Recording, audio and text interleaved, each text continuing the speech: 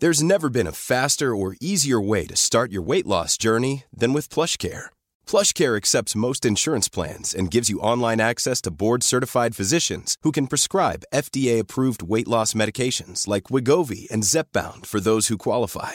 Take charge of your health and speak with a board-certified physician about a weight loss plan that's right for you. Get started today at plushcare.com/weight loss. That's plushcare.com/weight loss. plushcare.com/weight loss.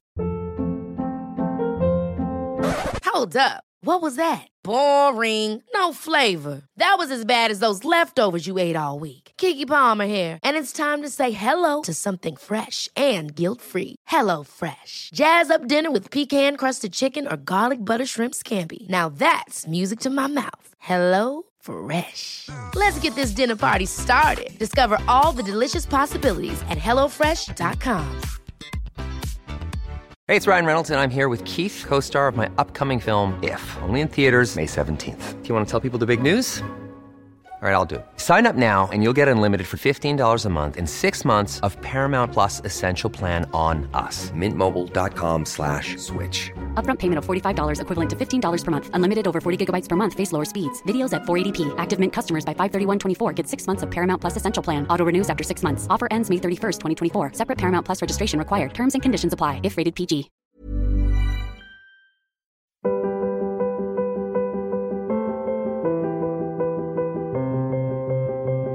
Hi, and welcome to part 3 of the Biography of Reason, a dialogue between Tim McIntosh and myself, and I am Andrew Kern. Hey, Tim, how are you?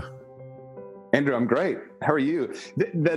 I am on a phone now. The previous 2 podcasts were clear, great recording because you and I were on mics opposite each other, and now I'm on a phone.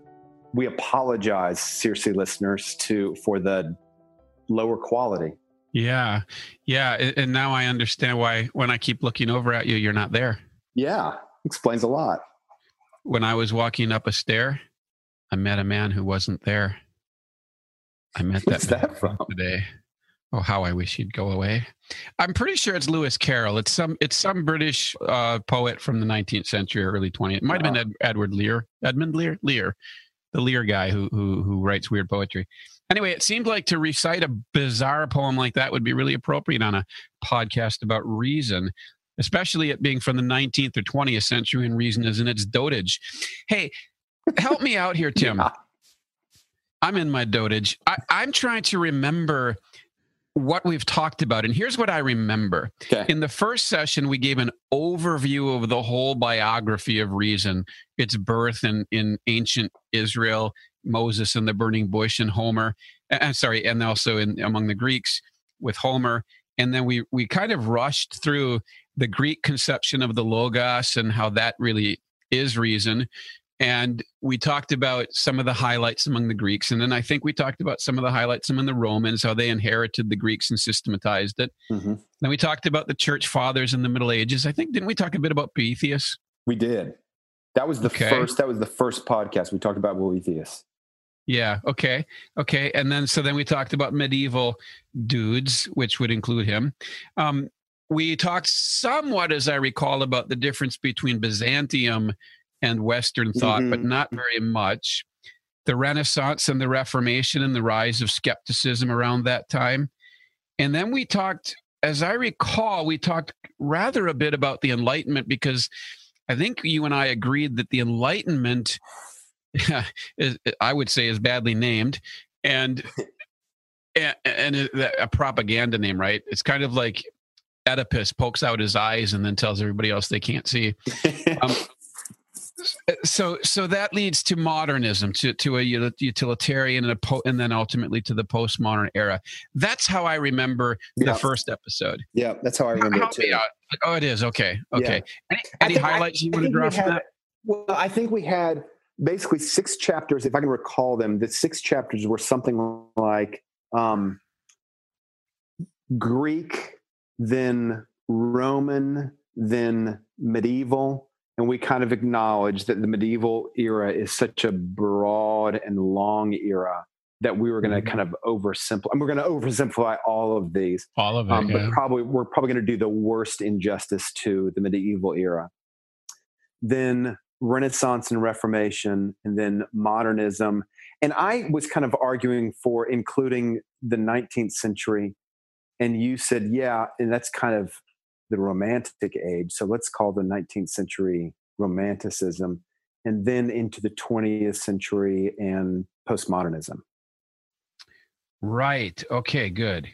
And I, you know what? This reminds me of something. About 15 years ago, I used to do a talk called The Viruses of the Modern Mind. And it deals with some of those things.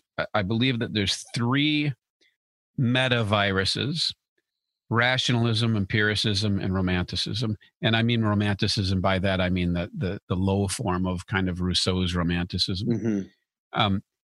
And all of the other viruses are strains that evolved out of, so to speak, devolved out of those viruses. And what we've seen is this ongoing fragmentation of the human mind over the last few centuries. But I just say that sort of to say, here's another way to think about this. Maybe someday we could talk about those viruses and see if you agree that that's an apt term. They went viral. So ideas go viral. That was the second talk. We kind of did the picture album of these different eras. But that was the first talk. And the second talk was, more than anything else, about Moses. And off the air, I was telling you how impressed I was by how you understand the birth of reason to be found in Exodus 3:14. Do you want to do a little recap of that for our listeners before we turn back to and can I say one thing before we do that, Andrew? We've kind of been talking about, there are these 2 strains, and we're talking about them kind of side by side. There's the Hebrew strain, and Christianity would be part of that when it comes along during the time of the Roman Empire. That is sort of traveling alongside the Western civilization strain. The picture Let's album, call it the Hellenist strain, or the Greek strain. So those are like 2 streams that are traveling side by side. And I'm sure we'll jump from one stream into the other stream and then back into the other stream from time to time. It's a little bit of a false picture that I just created, saying there are 2 streams that are running side by side, because they certainly commingle, especially when Christianity becomes much more of a presence during the late Roman Empire. But anyway, I just wanted to remember that for our listeners, that there are these 2 streams, and we're kind of jumping back and forth in them until they begin to commingle, probably 300 years after the birth and resurrection of Christ. Well, we could debate about whether it's that long. I would contend that they commingle beautifully in the Gospel of John. But I like the way you put that very much, because you acknowledged it's a false picture, which I think you're wrong about. That's not a false picture. It's just a simple picture. Yeah. And the way I always think about this, and maybe I've said this earlier, is I always acknowledge, I try always to acknowledge that my understanding of any issue like this is a caricature. And as long as we understand that to start with, we have to talk in broad, sweeping generalizations. We have no choice. We have to talk in thick black lines, because our understanding needs that. But reality doesn't. The closer we look at things, the more we'll realize that the thick black lines really are permeable membranes. Right. And I think a good example of that is precisely the role of Moses in reason. We tend to think of the Hebrews as a people of faith and the Greeks as a people of reason. And again, if you want to put it in thick black lines and caricature what reason is and caricature what faith is, okay, fine. But I'm prepared joyfully and even assertively to argue that reason is probably the gift of the Jews, of the Hebrews to the world, more than it is of the Greeks. And the reason And people can listen to the previous podcast if they want more detail on that. But the basic reason for that is because of Moses meeting with our Lord at the burning bush. And he said to him, "Whom shall I say has sent me?" And the Lord said to him, "Tell them I am." Now, I acknowledge immediately that the wording there in Hebrew is extremely difficult to translate, probably impossible to translate, but it certainly includes the notion of beingness, that the Lord is. And every bit as importantly, it points to the fact that our Lord is saying to Moses, "I am not the God of the Egyptians. I am not a pagan deity who happens to be in this bush right now," right? Because that could easily happen. In the pagan mind, a burning bush that isn't being consumed could easily just be, a local deity. And the Lord is saying, no, I'm not a local deity. I am. And therefore, if you're looking to the traditions that you've received from your two streams, the Egyptian and the Hebrew stream, the Abrahamic stream versus the Egyptian stream, if you like, our Lord is telling Moses, it's the Abrahamic stream. I am the God of your fathers, Abraham, Isaac, and Jacob. And that means that I'm the God who spoke the world into existence. I spoke the world into being. I am not the world, and the world is not me. That's implied. Mm-hmm. And therefore, the world that you live in, as I declared, is good. It being good, it's worth knowing. And what astounds me, and this is a source of never-ending wonder to me, is how among the ancient Greeks and among the ancient Hebrews, there was a sense of a good world that is knowable. And among everybody else, there was a sense that the world is an illusion and unknowable. And that is the foundation of reason. One, that the world is good and knowable. And two, that it is made, created by the one who is. And that opens up philosophical speculation, theological speculation. Of course, therefore, it leads to error because the human mind can't grasp it. But as long as we're faithful and we're consistent with the tradition of Abraham, Isaac, and Jacob, and Moses' mother, then we're safe and secure, and we can reflect and speculate on these really difficult matters. But more specifically, we can look at the world and steward it instead of being afraid of it. And I think that's so absolutely crucial to the whole development of the Western mind. Yeah. The next point I made, and I'll just end with this, and then we'll come back to the dialogue. But the next point, I think I made this point, and I should have if I didn't, is that there is no question but that the world of the 7th and 6th and 5th century BC was a world that was influenced, if not permeated, by Hebrew thought. And that's because of the diaspora. The Assyrians, of course, captured the 10 tribes, and then the Babylonians. Andrew, what does diaspora mean?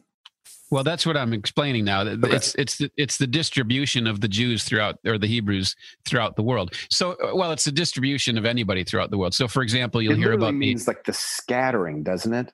I think so. Yeah. Mm-hmm. Anyway, diaspora. I think spora has to do with seed planting. You throw seeds out, and so for example, there's the African diaspora that people will talk about now, when they were taken into slavery and really distributed throughout the world. And something very similar happened to the Hebrews when they were taken to Assyria, when they were taken to Babylon, when they were taken, then Persia takes over, and then the Greeks take over. And throughout that world, either through captivity or through trade, Jewish thought is everywhere. So when not terribly long later, the city of Alexandria is founded, it's a very Greek city in Egypt, and it has a Jewish district where, and I mean not like a ghetto Jewish district, but a district where all these Jews gathered, and they were safe there, and that's where the Septuagint was translated. Now that's later, of course, than Homer and then Aristotle and so on. But there's no question but that Hebrew thinking is I don't want to say permeating exactly, but it's influencing thought everywhere. There's a legendary story, for example. I don't know how well documented this is, but I saw it in Matthew Henry's introduction to Ezekiel, that Pythagoras, the great Greek philosopher, is said to have traveled to Assyria and to have met there a man by the name of, I think it was Assyrianus Nazarensis. And that would, of course, be the Latin way of putting it. But But he met somebody there named Assyrianus Nazarensis, and the belief was that that was Ezekiel. And so supposedly Pythagoras was taught by Ezekiel. Now, he doesn't come back and teach the Ezekiel prophecy, but it wouldn't be hard to see why, if that never happened, somebody made it up, because Pythagorean thinking and Ezekielian thinking, or however you'd put it, have affinities between the two. And the point really is simply to say that doesn't prove, but it kind of illustrates how the Jewish mind, the Hebrew teaching, the Hebrew customs, and the Hebrew beliefs about reality were spilling. And the Lord is very clear all the way back in Genesis that if those who bless you will be blessed, right? And that you will be a blessing to the whole world. And so why should we be surprised if that happened among the Greeks? It's great. And for whatever reason, some of the Greeks embraced some of the really key Hebrew thoughts, like that the world is good, knowable, and something we should get to know, which is what gives rise to the mind, which gives rise to reason. Andrew, would you be willing to say a little bit more about the commonalities between Pythagoras and Ezekiel? Well, I don't know a whole lot, but I would say this, that in both cases, you're dealing with quite mathematical people, right? And then secondly, quite mystical people. You read the first 3 chapters of Ezekiel and you're looking at wonders. And if you try to draw pictures of them, you can't, because it's more like a changing dynamic, right? You're watching these angels and wheels within wheels crossing the desert. And then you get to the later chapters where Ezekiel starts to, well, let me just say, Ezekiel has a lot of math going on, a lot of numerical things going on. Pythagoras obviously is a mathematical guy. He gave us the Pythagorean theorem, or at least his school did. And so it's easy, and then they're both mystical. So it's easy to imagine that Pythagoras was off traveling the world and picked up this idea from Ezekiel, came home, made it his own. Let's even say contorted it a bit. But nonetheless, it led to some pretty astounding insights that never would have been discovered without that kind of interaction. I'll leave it at that. Okay, so transitioning, you said off the air that reason kind of has, I don't know. I keep using these analogies. Yes, sir. Yeah. What happens off the air stays off the air. That reason has kind of 2 lodestars, and one of them you just described in Exodus 3:14, and the other you say is found in Homer. Could you tell me a little bit about that? I can try. The thing about Homer is that, like Moses, like the Old Testament, Homer embraces the world and delights in it. And he's not a doctrinaire person. He's not a theologian by any means. He's not, or at least if he is, it's very, it's all expressed in story. Rather, I suppose the Old Testament's like that too, isn't it? Every now and again, you get straightforward statements of belief, but generally speaking, those beliefs are simply manifested. Yeah. And I think Homer has a way of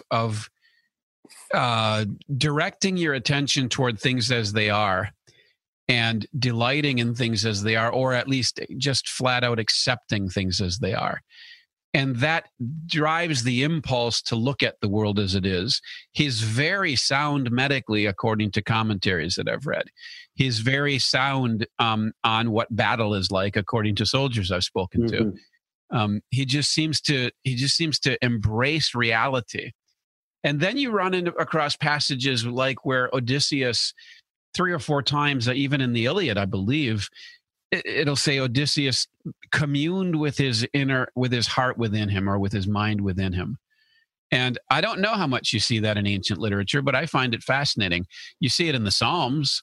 Some of the Psalms we easily forget are not prayers to God, but reflections within. Bless the Lord, O my soul, right? And he's talking to himself.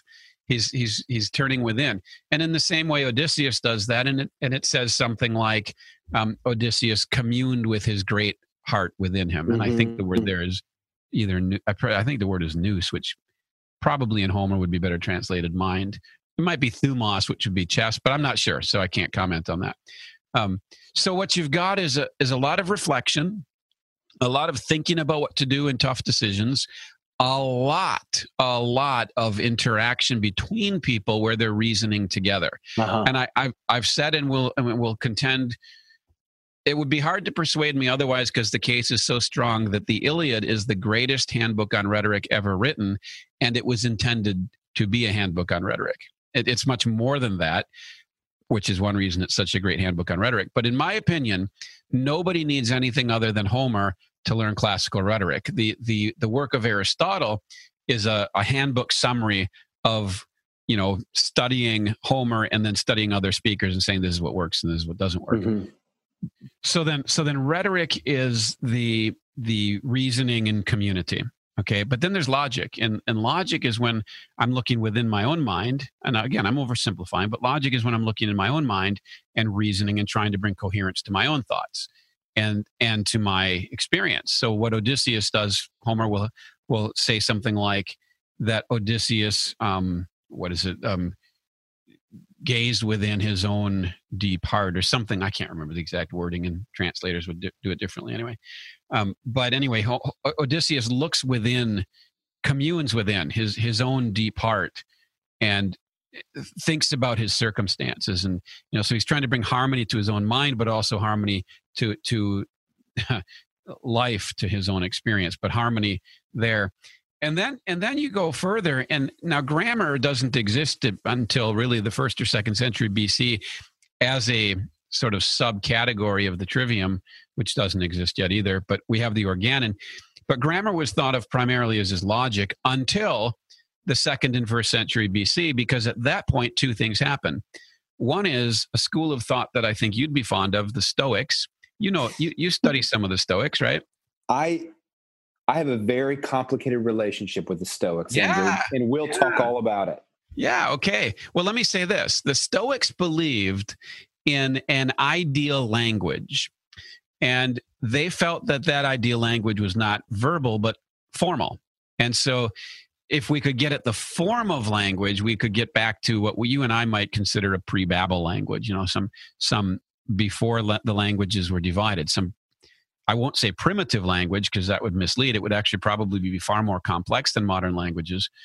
But there's this ideal language that the Stoics are trying to get back to, and that's why they developed grammar. But there's another reason that relates to Homer, and that is another reason for developing grammar, and that is that the Alexandrian school that I mentioned earlier, where there was a strong Jewish community, the Alexandrian school, they were concerned that Homer was not readable anymore, that kids couldn't read Homer because his grammar was so complicated and different from their own.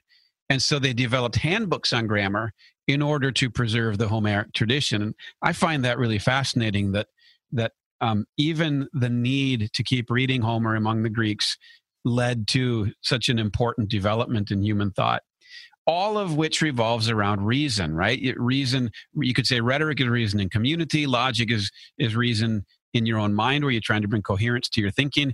And then grammar is reason in each particular sentence, where you're trying to make the parts of a sentence harmonize. All of that points to the influence that Homer had on reason. Andrew, one of the things that I think it's important for us to touch on is that Homer is writing to a polytheistic world. In a polytheistic world, he's a polytheist, and I wonder.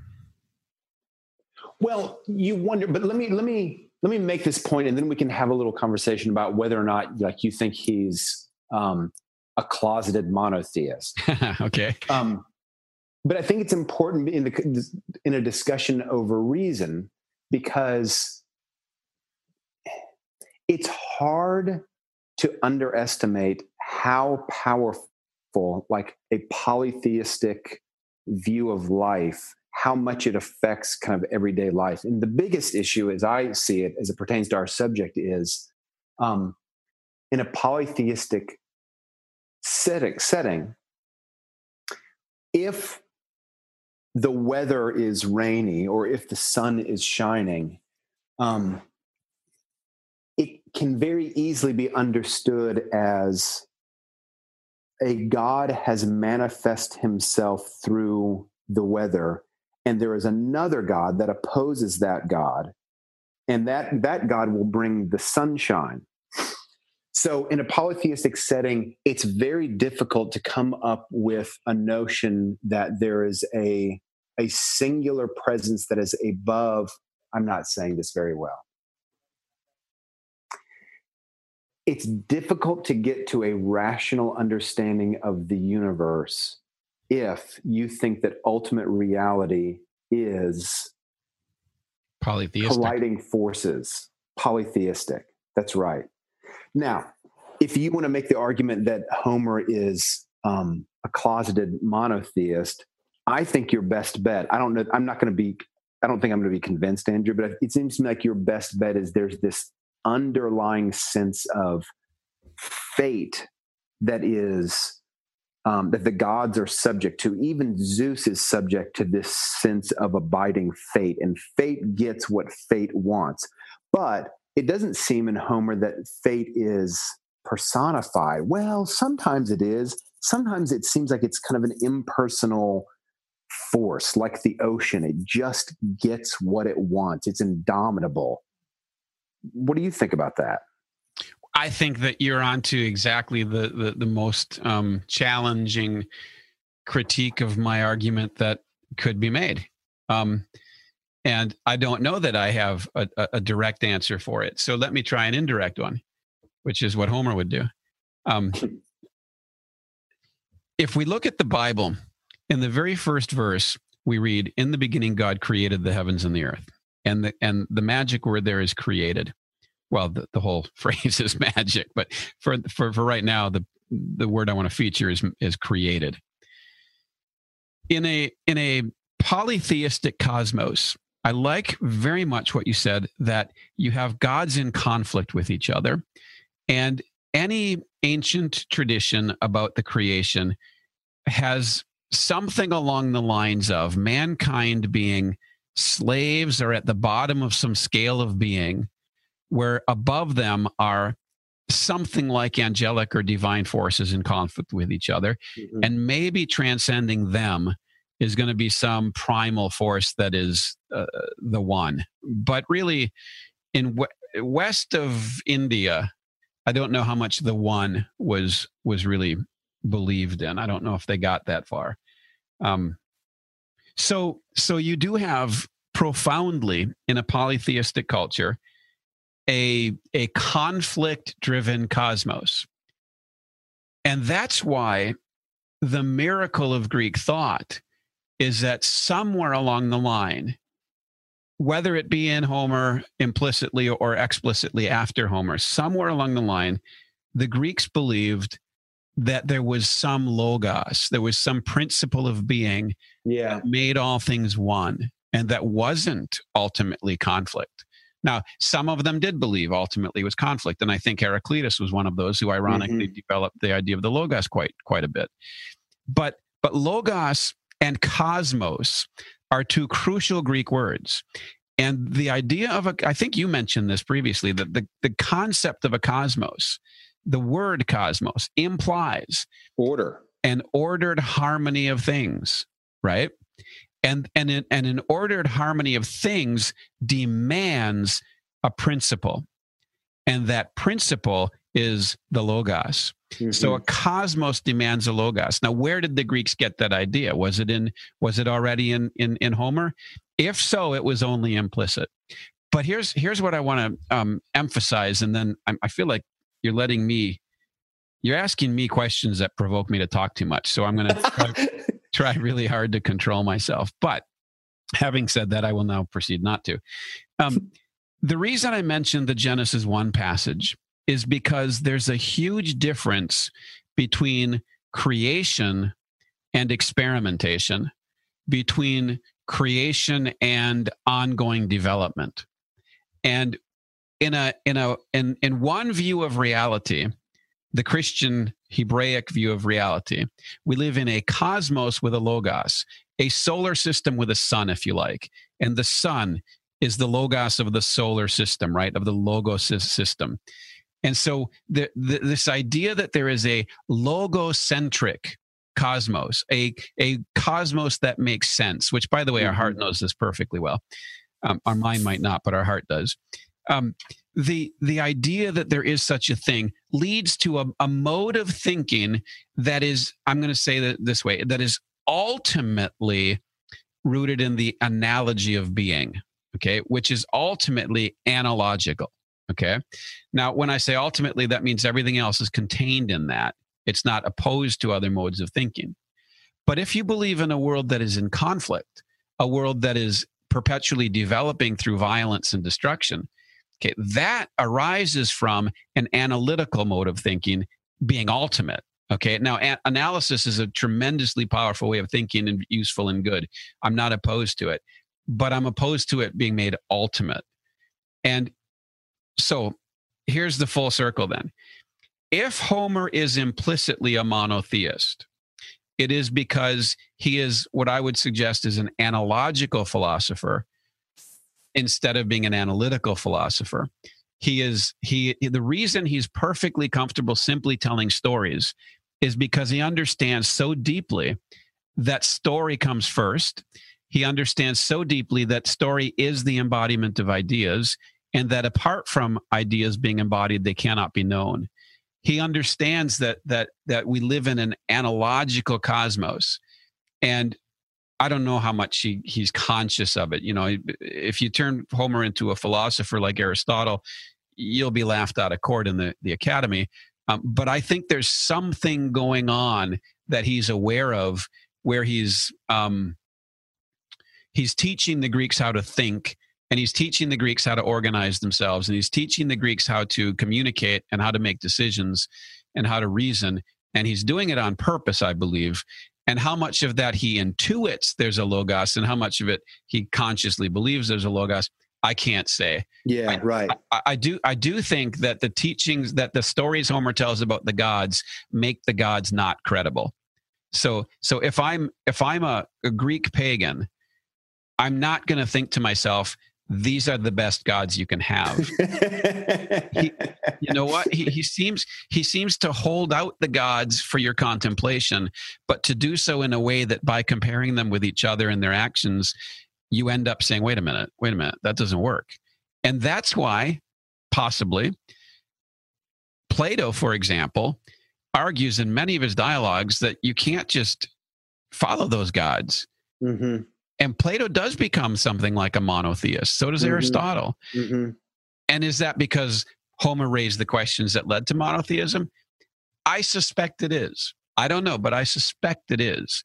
Whether Homer himself was a conscious monotheist, I acknowledge, is unlikely. But what he was, and what I'm getting at here, is he was certainly an analogist. He believed in a cosmos in which everything was like everything else, and things were revealed by looking at them.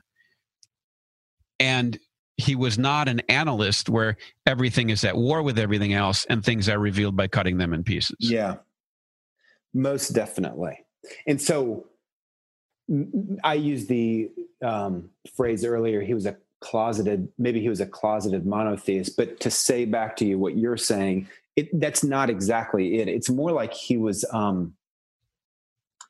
sort of a monotheist who was living in a culture in which the imagination was thoroughly polytheistic. Is it something closer to that? I think so. Yeah, and I think, we're looking at a Greece coming out of its dark age. They've had multiple invasions, and so he's in Homer. You see the layering of the different invasions on the language that Homer uses, like the Doric and the Ionic and so on. And so he's writing as Greece is coming out of a dark age, and you have the deities of the different invaders and settlers all intermingling. And he's reflecting on that along with poets leading up to him. He's reflecting on all of that. And so what I would suggest is here, let me put it this way. The heart of man, which I don't believe is the seat of the emotions, strictly speaking, it's what Peter calls the hidden man of the heart. It's that hidden man, the deepest inner self, right? That's the heart. Okay, the heart of man is monotheistic. The mind of man is chaotic when it's not guided by the rightly ruling heart, right? Mm-hmm. And so Homer, I'm going to go Disney all of a sudden. Yikes. Homer followed the heart more than he followed the mind. And I don't mean that in the modern sense of he followed his feelings more than he followed his rational thinking. He had a completely different conception of mind and heart, as does the Bible. But if we see the heart as that inner, that thing that knows, that directly perceives certain realities, like, for example, that everything is one, okay? Every time we think, what we're trying to do is make harmony of what we're thinking about, whether that's experience or whether that's a math problem, whether that's a sentence, whatever it is. What we're always trying to do is harmonize, because that's what the heart is constantly driving us to do. It uses the mind as its agent, and then probably the senses as its instrument. But the heart is always seeking that union, and therefore it is monotheistic and logocentric. The heart is, and therefore when you're not monotheistic and logocentric, you fall apart. You become, stressed out. And Homer, therefore, in that sense, is monotheistic and logocentric because everybody is, but he was more attuned to the nature of the heart than almost any writer who's ever lived, and that's why he could reveal so much about human nature in the Iliad and the Odyssey. Tim, is this where you wanted this conversation? I love it. But I think, so just to kind of like tell our listeners where we are, we're in chapter 1 of our picture book.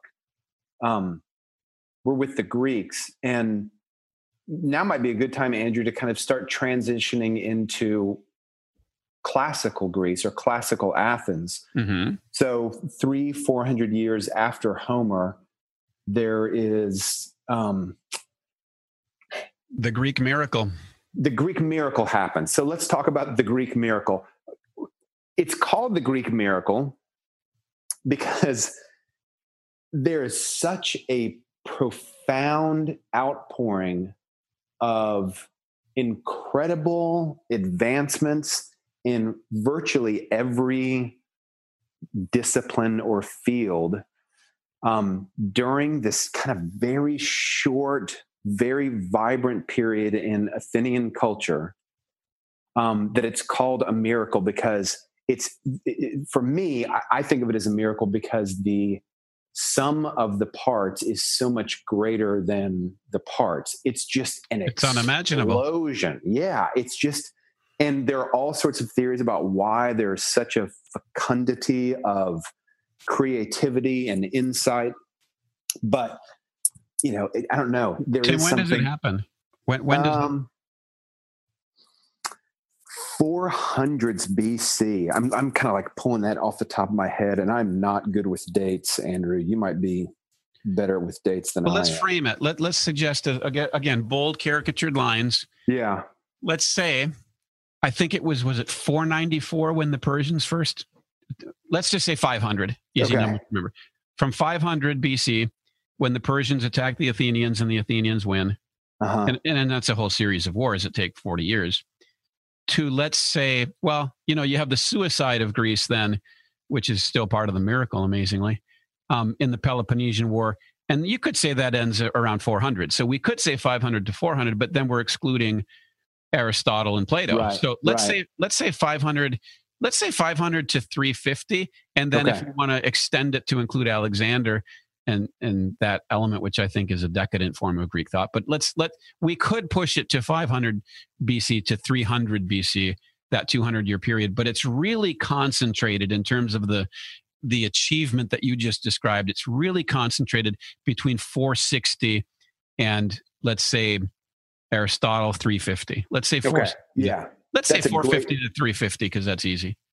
I would also fight to include Thales' prediction of the eclipse in 585. Yes. I mean, that's just like, think about this. This is so incredible.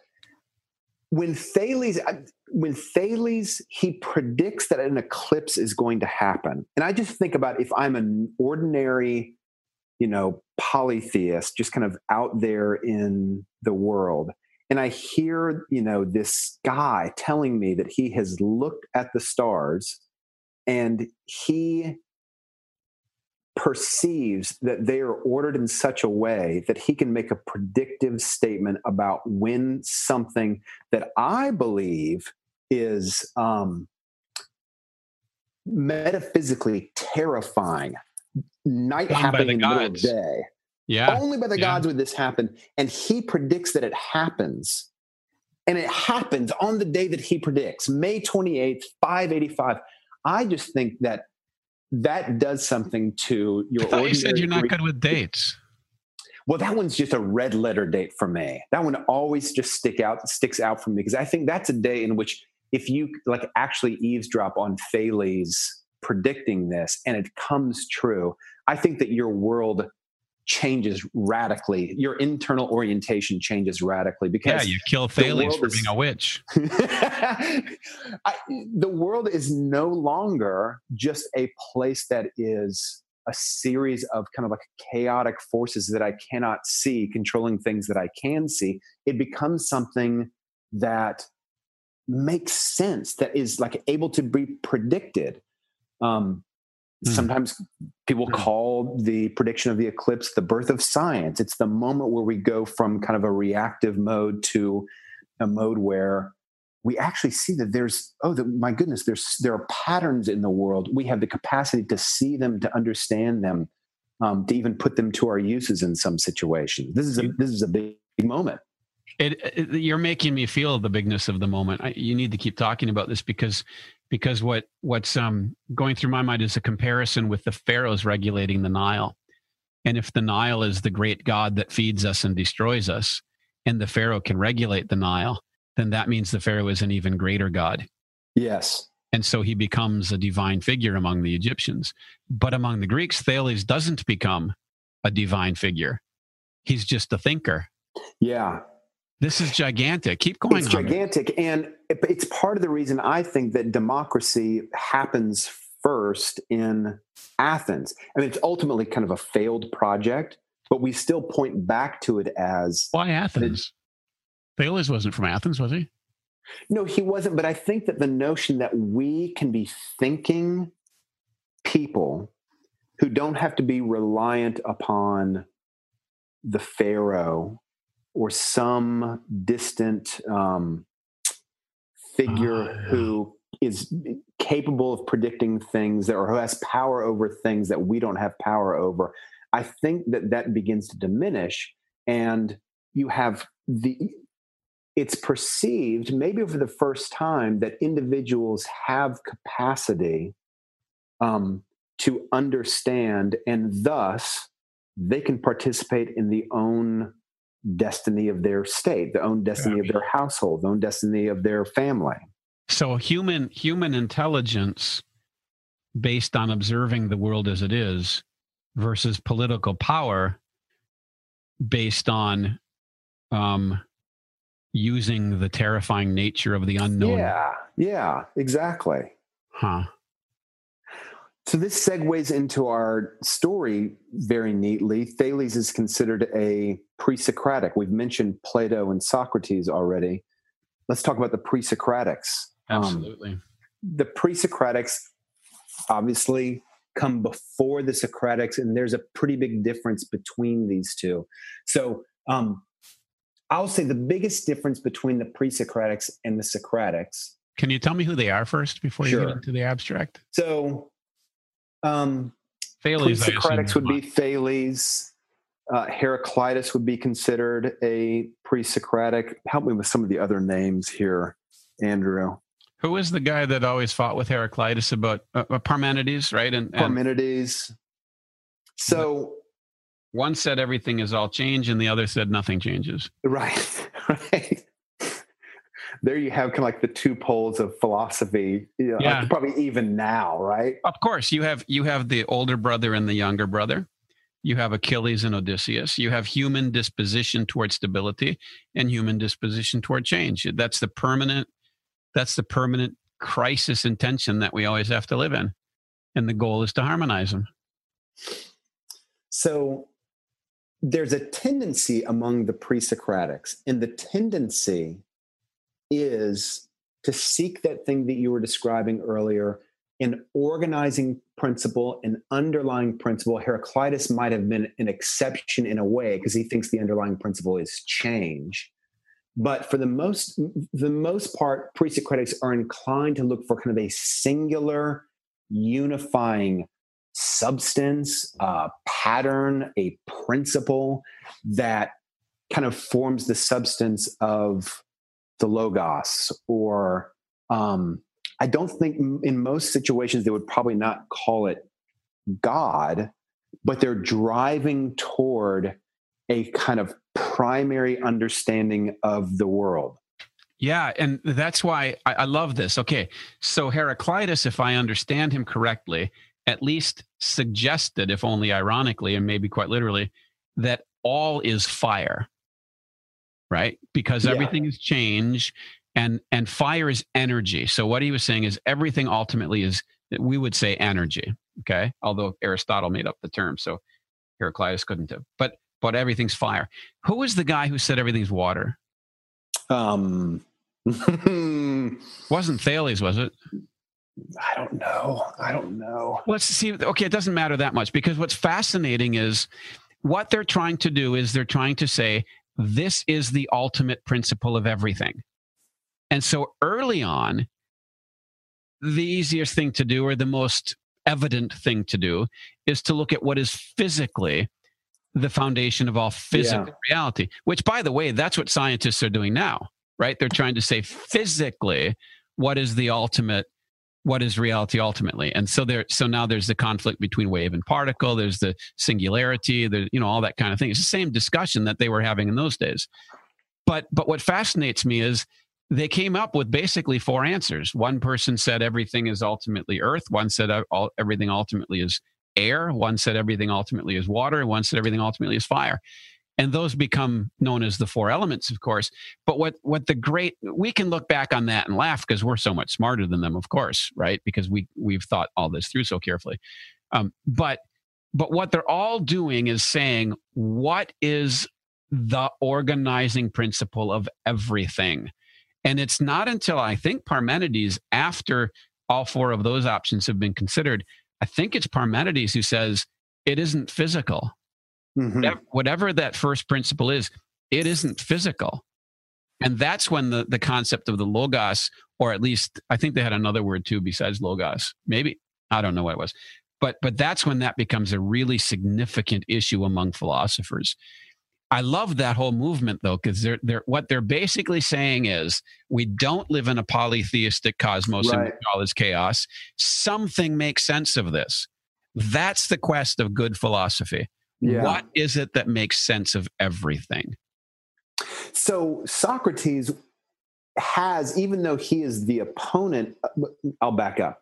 Socrates would have probably more in common with the pre-Socratics, of course, than he would have with the Socratics, even though he is sometimes in his own day accused of being a sophist. So maybe a distinction here between kind of 2 camps that are developing in Socrates' time is the pre-Socratics and the sophists. So I would say the simple difference between the 2 of them is that the pre-Socratics are chiefly concerned with trying to discover, understand, see that one unifying force, element, principle. But the pre-Socratics are very much interested in, they're interested in the human being. You mean the sophists, or you mean the sophists? Did I say the Socratics? I meant the sophists. Yeah. Okay. They're very interested in how to convince human beings, and that kind of drive to discover the true underlying principle or element. That's just that's not terribly interesting to them. Yeah, they want to know how to convince. You know what you just made me realize is we skipped over among the pre-Socratics the crucial one for this discussion, which is Pythagoras, because Pythagoras. Okay, so I talked about the elements. What's the first element? Yeah, Pythagoras comes along and says it's number, right? It's not physical. Yeah. It's number. And now, why is that related to what you just said? Why did you trigger that? Because basically, Socrates was accused of being a sophist, but they didn't yet think of the word sophist the way we do, as, basically a manipulator and a bad guy. Right. To them, sophist literally meant the wise one. Mm-hmm. Okay. Pythagoras, however, and his school, and then people like later on Nicomachus, they would never say, I am the wise one. They would say, I am the lover of wisdom. Right. And so the difference, I would contend, is that it's the difference between philosophers, lovers of wisdom, and sophists, those who presumed to identify themselves as wise.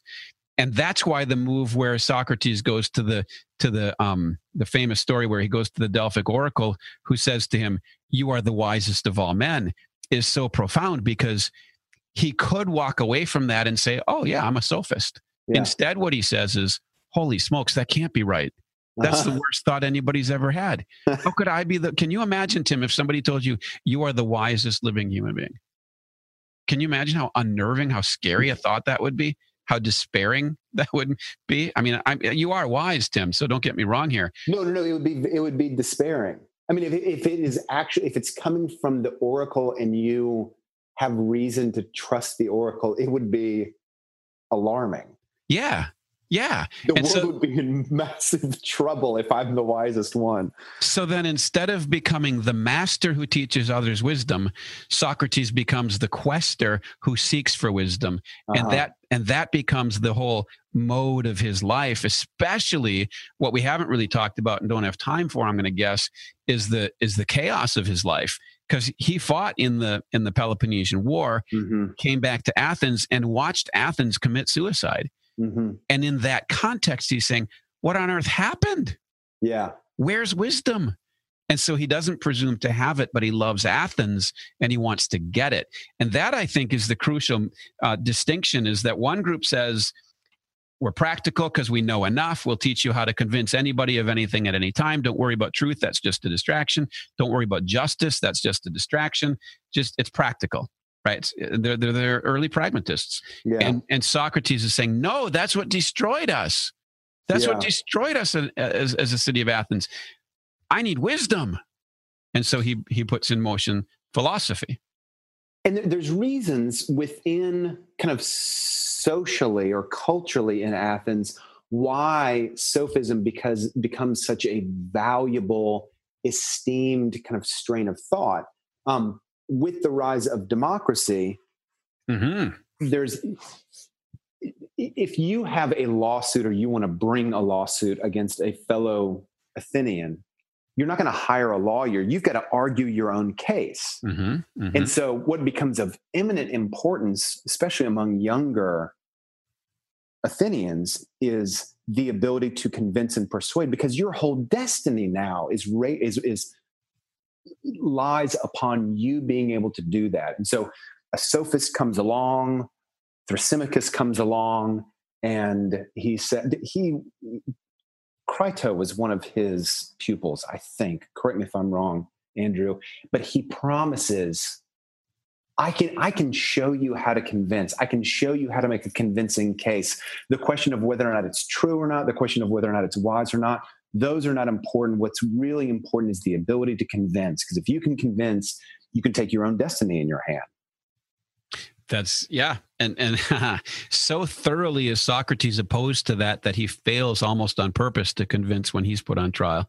You're absolutely right that the value of sophism is linked to the rise of independent rule. Right now, you talked about how it's cases in the court. There's also cases in the forum. There's concern for my well-being as an individual, which is where the sophist drives it.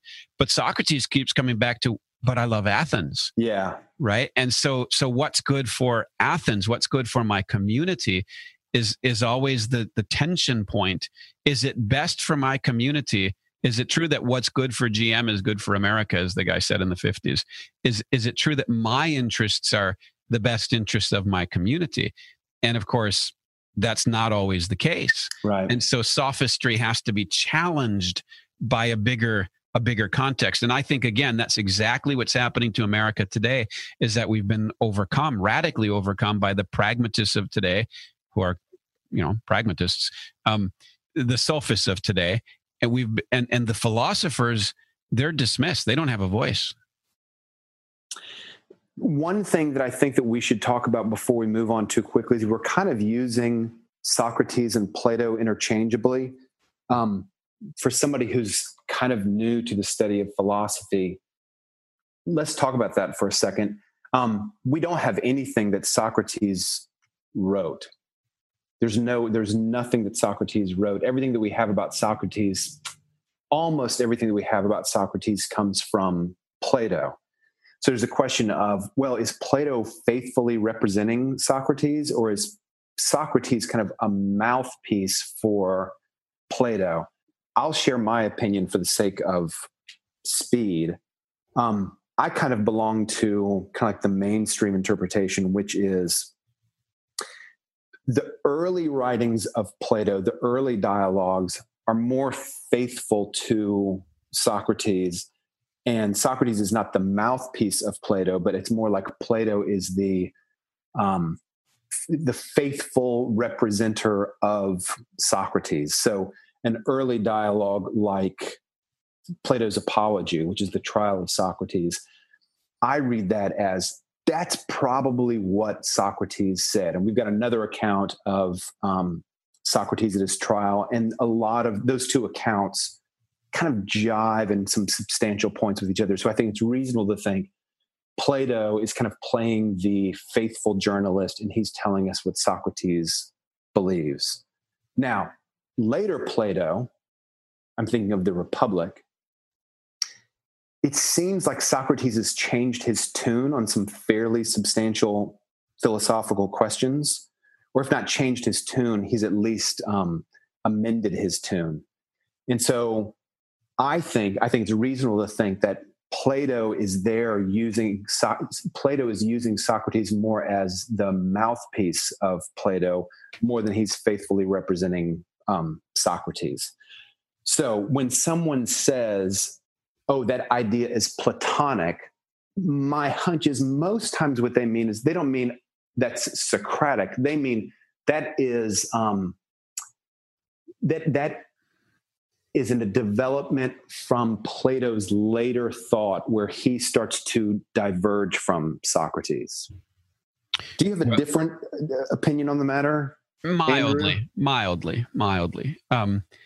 One of the things that's influenced my thinking on this is the discovery that among the Pythagoreans, there was a discipline that you would participate, and Socrates was a Pythagorean, and therefore so was Plato. You would participate in a dialogue during the day, and then in the nighttime, your task was to rewrite it word for word. Huh. And so we who externalize our memories do not grasp how powerful their memories were in the ancient world.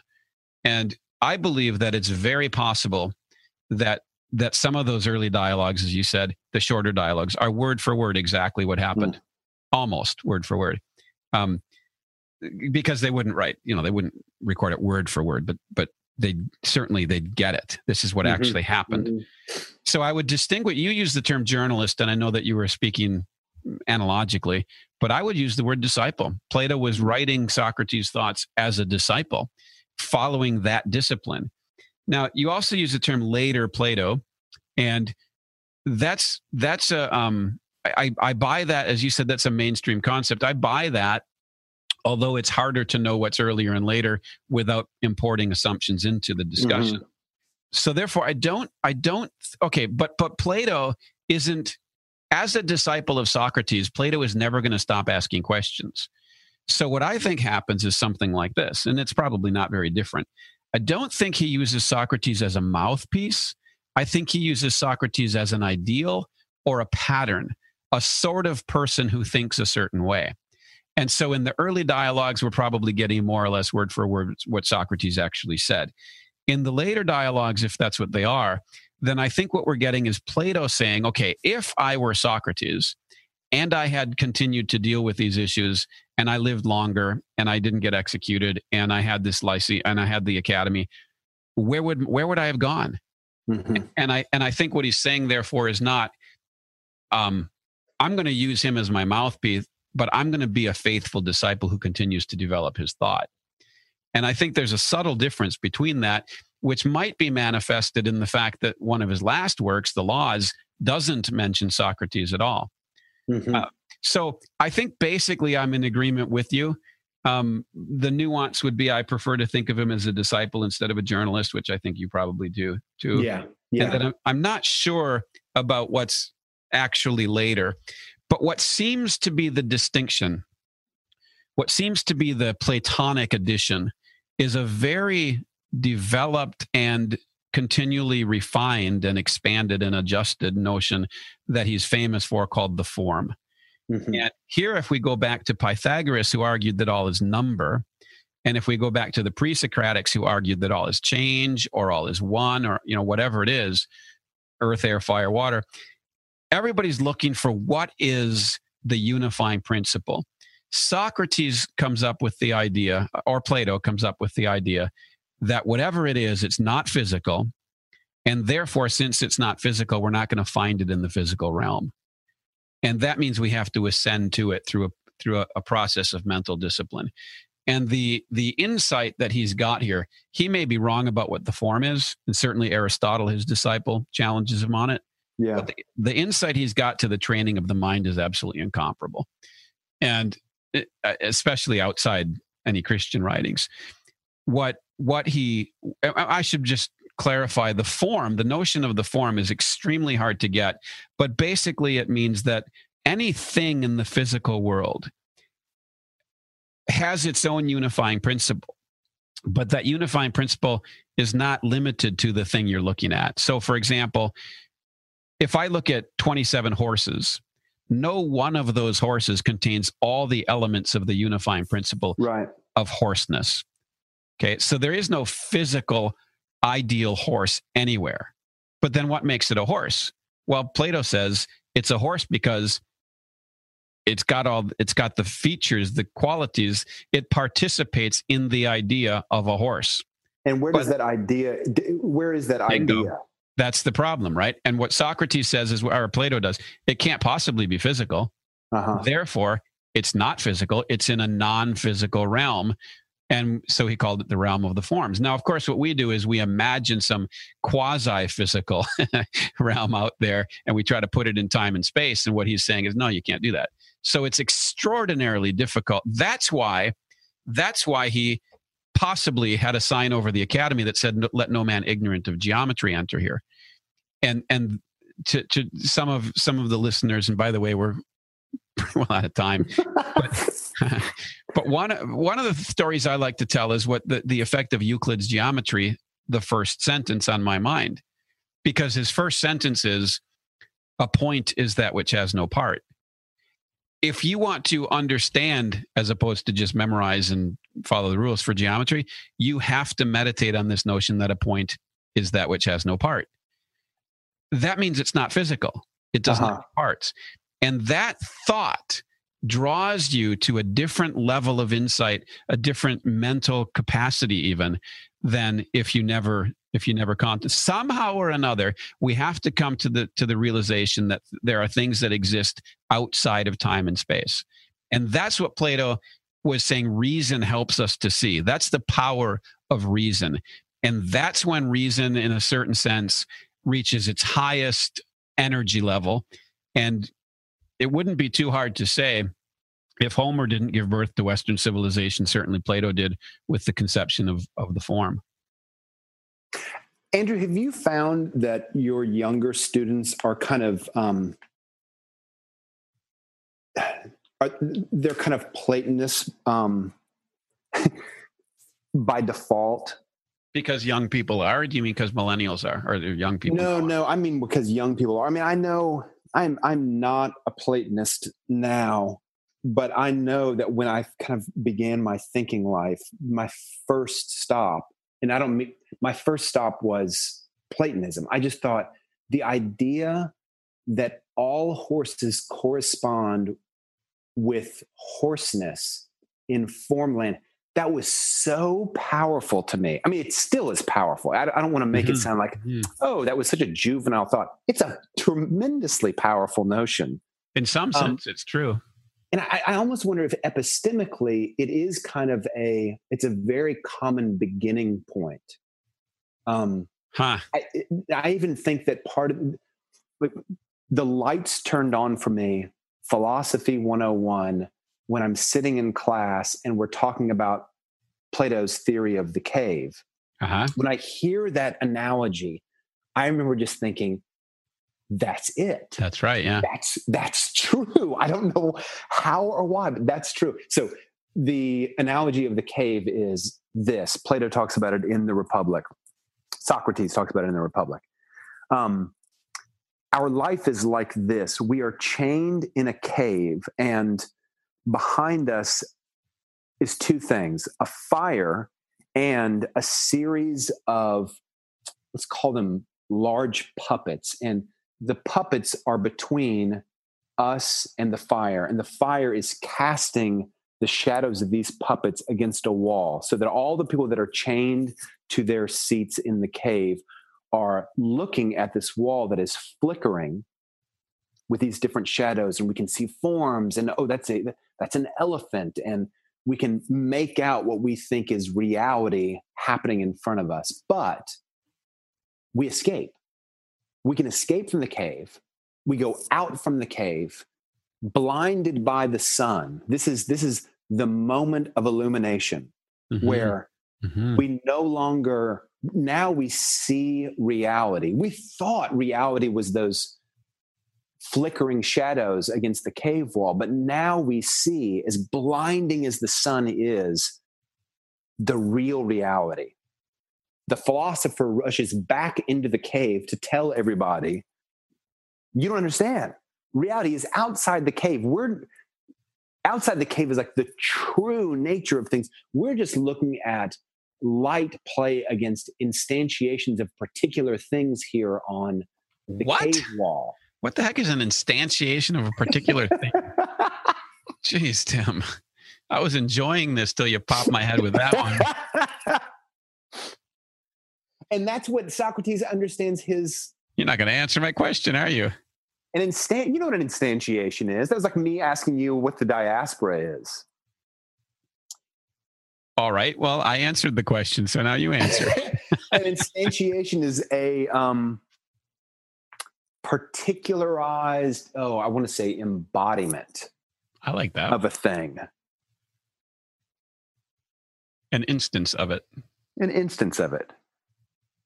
Socrates sees his task, and all philosophers' task, to go back into the cave and to let people free from their chains. See, here's the thing about that. He's giving us an analogy. Right? It's a picture. And it's a picture that corresponds mightily, for example, to Hebrews, when we learn about the tabernacle, the earthly tabernacle being a shadow of the heavenly tabernacle. Yes. And so there's obviously an analogical truth that's contained in that. Now the question becomes, when we now examine the analogy and we look closely at what exactly Plato is saying, do we have to disagree with him somewhere? But anybody who doesn't agree that there is a non-physical realm of being where things are invisible, free of time and free of space, well, I would have to argue doesn't believe in God then, right? So somewhere, in some way, what Plato's talking about is correct. And yet we know that in some way it isn't.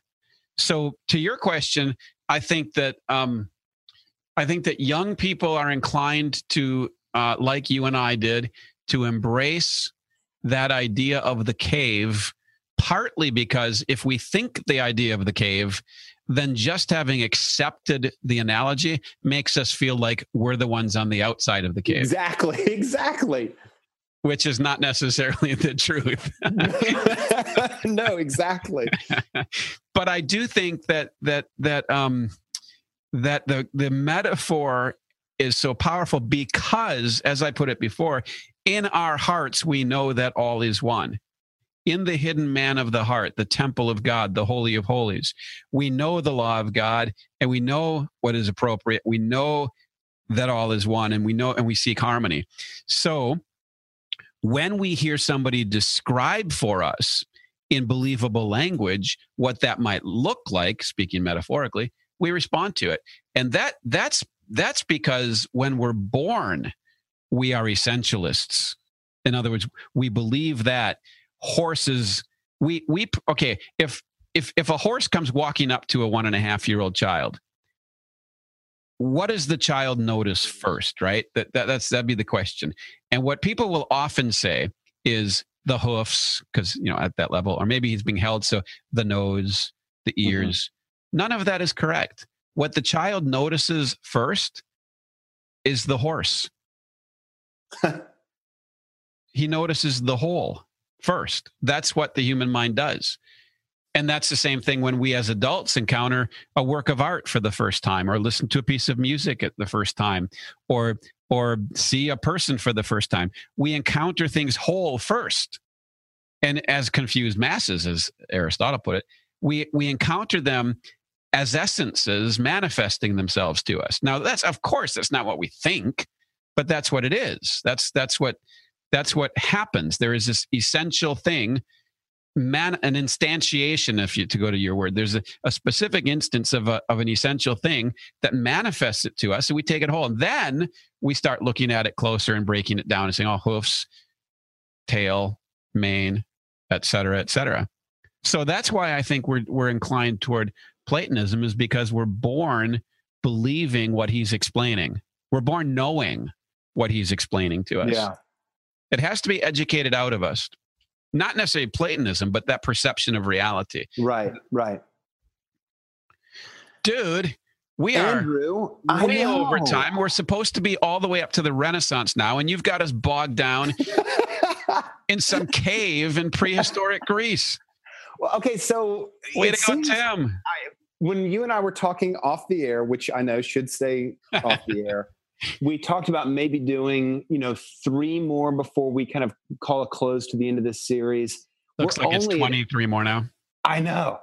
We're only just on the cusp of, we haven't really delved very deeply into Plato. We're just now on the cusp of Plato's student, Aristotle. Here's the good news. Yeah. Here's the good news. Everything in philosophy, every issue that's dealt with when it comes to reason, has been already developed by the 3rd century BC. And all that's going to happen the rest of the way is the issues. Is it Whitehead that said philosophy is a series of footnotes to Plato? Of course, the correct statement would be that philosophy is a series of footnotes to Homer. But we've talked about Homer, we've talked about Plato, we've talked about Moses, and you're right. Let's pick it up at Aristotle and talk about the discussion between them. But my contention is that after that, it's all just going to be acceptance or rejection or modification of what those guys say. And of course, Dewey and Nietzsche and Heidegger to some extent, no, not Heidegger, but Derrida certainly, the modern thinkers who are most dominant in the world are the ones who are most aggressively rejecting what Plato, Aristotle, and the rest of those thinkers developed. Maybe a little homework assignment for our listeners could be... Oh, that's cruel. Now, this is a fun one. Okay. Look at Raphael's School of Athens and see how many figures they can identify that showed up in this podcast that we just did. Oh, good. The 2 central figures are going to be Plato and Aristotle. Oh, you just ruined it for people who wanted to say that. Well, I think, yeah, you're right. Maybe I blew that. But okay, let's do this. Based on what they now know on Plato and Aristotle, they need to identify which is which in the the picture. We haven't talked much about Aristotle yet, but I agree that's a good idea. I think that they can identify just based on what we've said about Plato. That might be a good thing, a good little homework assignment, and you and I can pick it up with Aristotle when we talk again. They also might be able to find Euclid. They could find Euclid, and they can find... Did they find Waldo? I think Waldo was left out. He was edited out by... communists. They can find Socrates. He's a little bit harder to identify, but he's in the painting. Okay. All right. How about Thales or Parmenides or Heraclitus, people with other people we mentioned, or Pythagoras? Are any of them in it? I want to say Pythagoras. I'm not sure about Thales. Yeah, I'm not either. All right. Well, do we give him a quiz next time? Yeah, we'll give him a quiz next time. I want to make one comment here that I think is really important, though. We're talking about the biography of reason, and this discussion became very philosophical. Mm-hmm. And I think it's important that people understand that reason and philosophy are not coterminous. They're not exactly the same thing. But that philosophers spend an awful lot of time thinking about what reason is and what its powers are and what its limits are. And therefore, it was necessary, if we're going to do a biography of reason, it was necessary for us to dwell on these giants in the biography. Moses, Homer, Thales and the Eclipse. What a great story. And then Pythagoras and the pre-Socratics, the sophists and all that. But there really is a biography taking place. There is a dialogue going on, and it's not impossible to follow. It's very human. So exactly right. And I'll add one more thing onto that. You mentioned the sign over the School of Athens. You used the word geometry. What was the full phrase that you used, Andrew? I think I said, "Let no man ignorant of geometry enter here." That's what I meant. And sometimes that is translated, "Let no man ignorant of philosophy." So you can even see right now, you know who did that in our story. What's that? You know who did that? That was that was in the Baghdad school. That was when the Arab philosophers changed it from geometry to philosophy. Oh, no kidding. Yeah, around the 7th or 8th century, I think it was, in Baghdad. Anyway, that's a digression. My apologies. You get to talk, and I'm going to watch this. I'm going to not interrupt. I just think there is, at this point in our story, a very close kinship between I changed my mind. Geometry and philosophy. They're not understood as the exact same thing, but boy, they're really close. Oh boy, did you just open up a can right there. Okay, Leibniz. In the next one of the next sessions, we're going to have to deal with that specific point. But right now, gosh, we have to have some mercy on the people who are listening to this. We do. Let's Geometry and philosophy. Timothy Andrew McIntosh. I love you, man. I love you too. This is great. May the Lord remember you in his kingdom. You and you as well. Let's talk soon. Okay.